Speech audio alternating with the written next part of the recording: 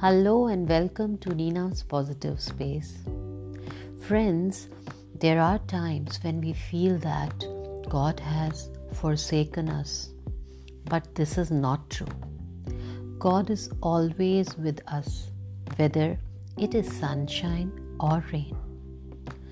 Let us hear out a wonderful poem by the title Footprints in the Sand, and let us see how the poet questions God's presence and how God satisfies his doubts. And the poem is like, one night I had a dream. I dreamed that I was walking along the beach with the Lord, and across the sky flashed scenes from my life. For each scene I noticed two sets of footprints in the sand. One set belonged to me and the other to the Lord. When the last scene of my life flashed before my eyes, I looked back at the footprints in the sand. There was only one set of footprints in the sand with me. I often noticed that it happened at the very lowest and saddest time in my life. This really bothered me. So I questioned the Lord about it. One set of footprints in the sand, but you promised me you would hold my hand. Tell me why in the troubled time I look back and I only find one set of footprints in the sand.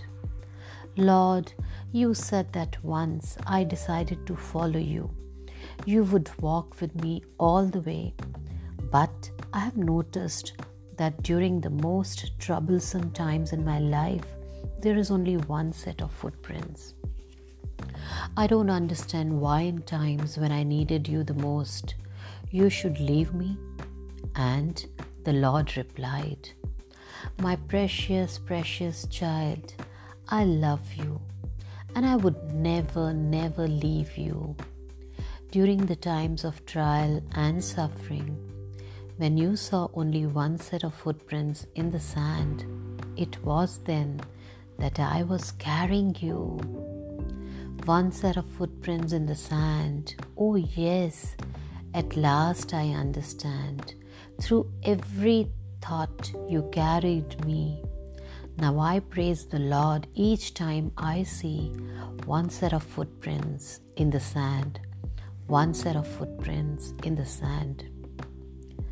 I wish to quote this poem by saying that God will never forsake us, even if everyone else forsakes us.